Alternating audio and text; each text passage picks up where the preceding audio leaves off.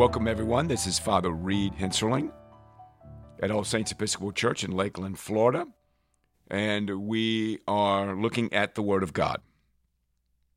The Word of God for this coming week will include scriptures from Revelation and Luke. Now, remember last week we talked about the text that was from the Apocrypha, and since I don't speak on the Apocrypha, you can just skip that or maybe substitute a psalm for the day. I'm looking at the Psalms. You have Psalm 148, 149, 150, Psalm 25, 26, 28, etc., etc. So if you wanted a third reading for this week, you might want to go to the Psalter and read those readings. So we're primarily going to be looking at two scriptures, the book of Revelation and the book of Luke, the Gospel of Luke, okay? Now, when you look at the book of Revelation, you are looking at a very, very difficult book, to say the least. And the reason that Revelation is so difficult, last book of the Bible written and the last book of the Bible, it is apocalyptic. And it's got a lot of imagery that is difficult because there are many symbols and we don't know what all the symbols represent. We don't know what they all mean. They have a worship context. They have a historical context. They have a literary context. And trying to figure out what all of that is and what all of that means can be difficult. And there have been many, many, many interpretations over Revelation. So I would ask, as we spoke about Revelation, we speak about Revelation, just be very, very careful in terms of what the book means and who you're listening to. I know that's not an easy thing to do by any means. The revelation of John, of course, John being the writer, John is the writer of the Gospel of John, and 1st, 2nd, and 3rd John. So quite an extraordinary person, and probably the person that was closest to Jesus, John the Apostle, who lived to a ripe old age, we believe, and as far as we know, was not persecuted or suffered like many of the other apostles did in terms of dying. So Revelation is the last book of the Bible, and I like to say that it assumes that the individual knows everything that's happened before it. That is, that you understand, you have a very good understanding of the Old Testament, which is absolutely required to have any possibility that you could understand this book. So you have a great understanding of the Old Testament. You have a very good understanding of the New Testament as written so far in the letters of Paul, in Jesus' Gospels, in the Gospels, the four Gospels. And you have a good understanding of the church in the book of Acts. So Revelation becomes this quintessential book of the Bible, the last book of 66 books, 39 in the Old Testament, 27 in the New, the last of the 27, and a very, very profound book. But as I said earlier, a very difficult one. Now we begin in Revelation 7. So this particular week we're going to be looking at Revelation 7, 8, 9, and 10. Now I am not going to pretend to give you a full exposition of Revelation 7, 8, 9, and 10. What you should do is read it slowly, read it carefully, listen to the rhythms of the book that John is writing. You might have a Bible that is a study Bible, and at the bottom of the study Bible are notes. Those notes will probably give you a little more information about what's going on in Revelation. But unless you did some serious commentary work, which I wouldn't really expect you to do, it's a fairly difficult book, to say the least. And so we go to chapter 7, the 144,000. That in itself is an extraordinary problem. Starting in verse 1. After this I saw four angels standing at the four corners of the earth. Well, we know what the four corners are, north, south, east, and west. Holding back the four winds of the earth, that no wind might blow on earth or sea or against any tree. Then I saw another angel ascending from the rising of the sun with the seal of the living God, and he called out with a loud voice to the four angels who had been given power to harm earth and sea. Now, isn't that interesting, to harm earth and sea? Do not harm the earth or the sea or the trees until we've sealed the servants of our God on their foreheads. And I heard the number of the sealed, the 144,000 sealed from every tribe of the sons of Israel. Now, the 144,000 is very famous in the book of Revelation. Again, I am not going to pretend to tell you what that means unless I do a tremendous amount of study on this book. I will be teaching this book at All Saints eventually, but not in the nearest future. The second day of the week, Revelation 7, 9 to 17. Now, this is a very beautiful reading that you may want to highlight in your Bible. After this I looked, and behold, a great multitude that no one could number, from every nation, from all tribes and peoples and languages, standing before the throne and before the Lamb. Then this is the throne of God, folks. This is right in the throne room. That's an extraordinary picture. Clothed in white robes with palm branches in their hands. Remember Palm Sunday? Remember Jesus' introduction and his procession into Jerusalem that week before he died. And crying out with a loud voice, salvation belongs to our God who sits on the throne and to the Lamb. Now the Lamb, of course, John chapter 1, the Lamb of God who takes away the sins of the world. That's what John the Baptist said. And salvation belongs to God. No doubt about it. All the angels were standing around the throne and around the elders and four living creatures, and they fell on their faces before the throne and worshiped God. By the way, for all of those people that are going to heaven, that's what you're going to be doing, worshiping God. Saying amen, blessing and glory and wisdom and thanksgiving and honor and power and might be to our God forever and ever. Now, you could do a word study just on those words. Blessing, glory, wisdom, thanksgiving, honor, power, and might. 7, by the way, the perfect number, 7. Might be to our God day and night. Then one of the elders addressed me, saying, who are these clothed in white robes, and from where have they come? I said to him, sir, you know. And he said to me, these are the ones coming out of the great tribulation. They washed their robes and made them white in the blood of the Lamb.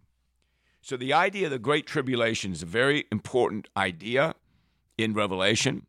There are lots of different views on what that means. Again, I would not pretend to tell you what it means, but it is a very important theological concept. The Great Tribulation. Chapter 8, the seventh seal and the golden censer. The smoke of incense, verse 4. The prayers of the saints, rising before God from the hand of the angel. This is the importance of prayer in the church. The 7 trumpets in verse 6. The second angel blew a trumpet, verse 8. The third angel blew a trumpet in verse 10. The name of the star is Wormwood. If you know your C.S. Lewis, screw tape letters, Wormwood and screw tape are the main characters. A third of the waters became wormwood, and many people died from the water because it had been made bitter. The fourth angel blew the trumpet in verse 13. And in that's verse 12. Verse 13, and then I looked, I heard an eagle crying with a loud voice, woe, woe, woe to those who dwell on the earth, at the blast of the other trumpets that the 3 angels are about to blow. So again, chapter 8, a lot of stuff happening. Again, lots of study, lots of preparation, lots of background to understand properly what that means. But again, I strongly recommend you reading it. Chapter 9, we just continue with this idea. The 6th angel in verses 13, 1 through 12. We have the 5th angel. And then in verse 13, we have the 6th angel. And then look at verse 20. The rest of mankind who were not killed by these plagues did not repent of the works of their hands, nor give up worshiping demons and idols of gold and silver and bronze and stone and wood, which cannot see or hear or walk, nor did they repent of their murders or their sorceries or their sexual immorality or their thefts. So the idea of repentance is still there even in Revelation, and we see it actually a lot, particularly toward the end. And the idea of sin and disobeying God and the consequences of doing that, those ideas are still present in Revelation. It's just a totally different language. Lots of different things happening. Finally, we end up for this week in Revelation chapter 10, the angel and the little scroll. And again, I wouldn't pretend to tell you about the angel and the scroll, but again, it's wonderful reading. He says, and verse 6, and swore by him who lives forever and ever, who created heaven and what is in it, the earth and what is in it. So the idea of creation right from the very beginning. So book of Revelation talks about the creation. The book of Genesis, 66 books earlier, talks about creation. Then the voice I heard from heaven, verse 8, spoke to me again, saying, go, take the scroll that is open in the hand of the angel who is standing on the sea and on the land. So I went to the angel and told him to give me the little scroll. He said to me, take and eat it. It will make your stomach bitter, but in your mouth it will be sweet as honey. And I took the little scroll from the hand of the angel and ate it. It was as sweet as honey in my mouth, but when I had eaten it, my stomach was made bitter. This is chapter 10. And I was told, you must again prophesy about many peoples and nations and languages and kings. So what's the big picture here? The big picture, understanding, is God's in charge. God is in charge of kings and nations and languages and peoples. He's in charge of everything. He is the Lord of all. And so Revelation does many things. But one of the things it gives is a panoramic view of history, a panoramic view of God influencing history, and a view of the sovereignty of God and the providence of God and the greatness of God, the omniscience of God, the omnipresence of God, and how God is singularly in control. And throughout the stories, we have all this extraordinary language, symbolic language, as I said earlier. So enjoy that in your study this week. Now we continue in our study of the Gospel of Luke, the third book of the New Testament. Matthew, Mark, Luke, and John, the four Gospels. Remember, there were many Gospels at that time, but the church got together and said, these are the canonical Gospels. These are the ones that we support as being the Word of God. Chapter 9, verse 51 to 61, as I was saying last week, is the cost of following Jesus. And it's a beautiful reading. People want to follow him, but they really don't want to follow him. They want to do some other things along the way, like go bury their father. Let me say farewell to those at home. And, of course, he has that great 60-second line, the last verse of the chapter. No one who puts his hand to the plow and looks back is fit for the kingdom of God. So, in the next several days, we see chapter 10, which is a long chapter, and it's broken down over Tuesday, Wednesday, Thursday, and Friday. And we see Jesus sending out the 72. Now, you've heard of Jesus sending out the 12, but the 72 is another matter. He appoints 72 others and sends them on ahead, 2 by 2, every one to his town and place where he himself was about to go. He says that the harvest is plentiful, the laborers are few. Pray therefore earnestly to the Lord of the harvest to send out laborers into his harvest.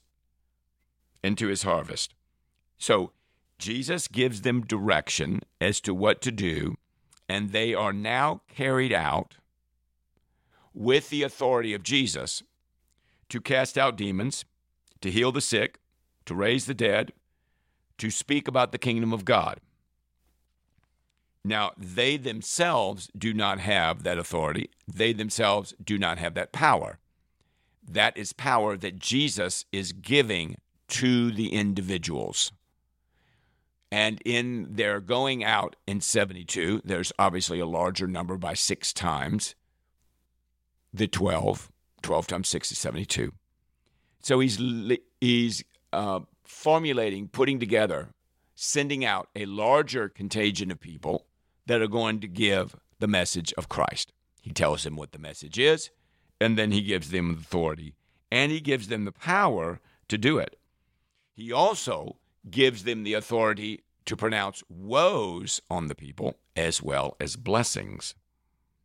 He says in verse 16, the one who hears you hears me, and the one who rejects you rejects me, And the one who rejects me rejects him who sent me. And so they are representing, these 72 are representing Christ. Of course, we can talk for an hour about how ministers and people that love God represent God and represent Christ. So the 72 return with joy, and they say something quite extraordinary. Even the demons are subject to us in your name. And Jesus says, I saw Satan fall like lightning from heaven. Behold, I have given you authority to tread on serpents and scorpions and over all the power of the enemy, and nothing shall hurt you. Nevertheless, do not rejoice in this, that the spirits are subject to you, but rejoice that your names are written in heaven. So what's really important is not that they have all this power, or not that they have this newfound authority, but in fact, more simply, that their names are written in heaven, and that's a good thing to remember.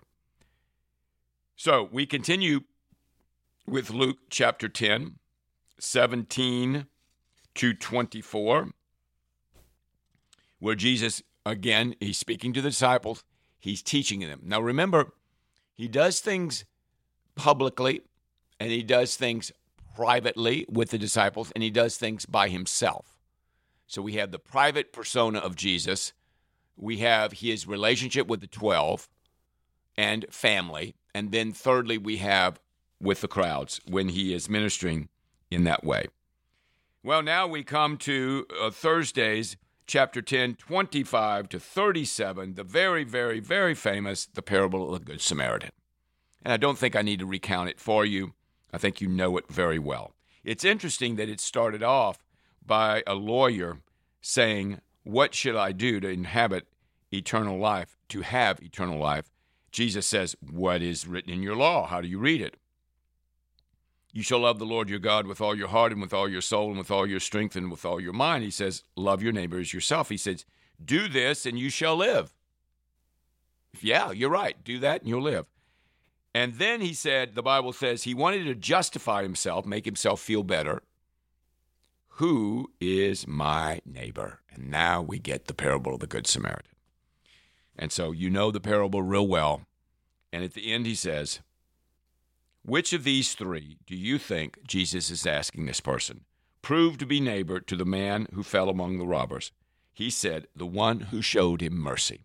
Jesus responded, go and do likewise. So that's self-explanatory.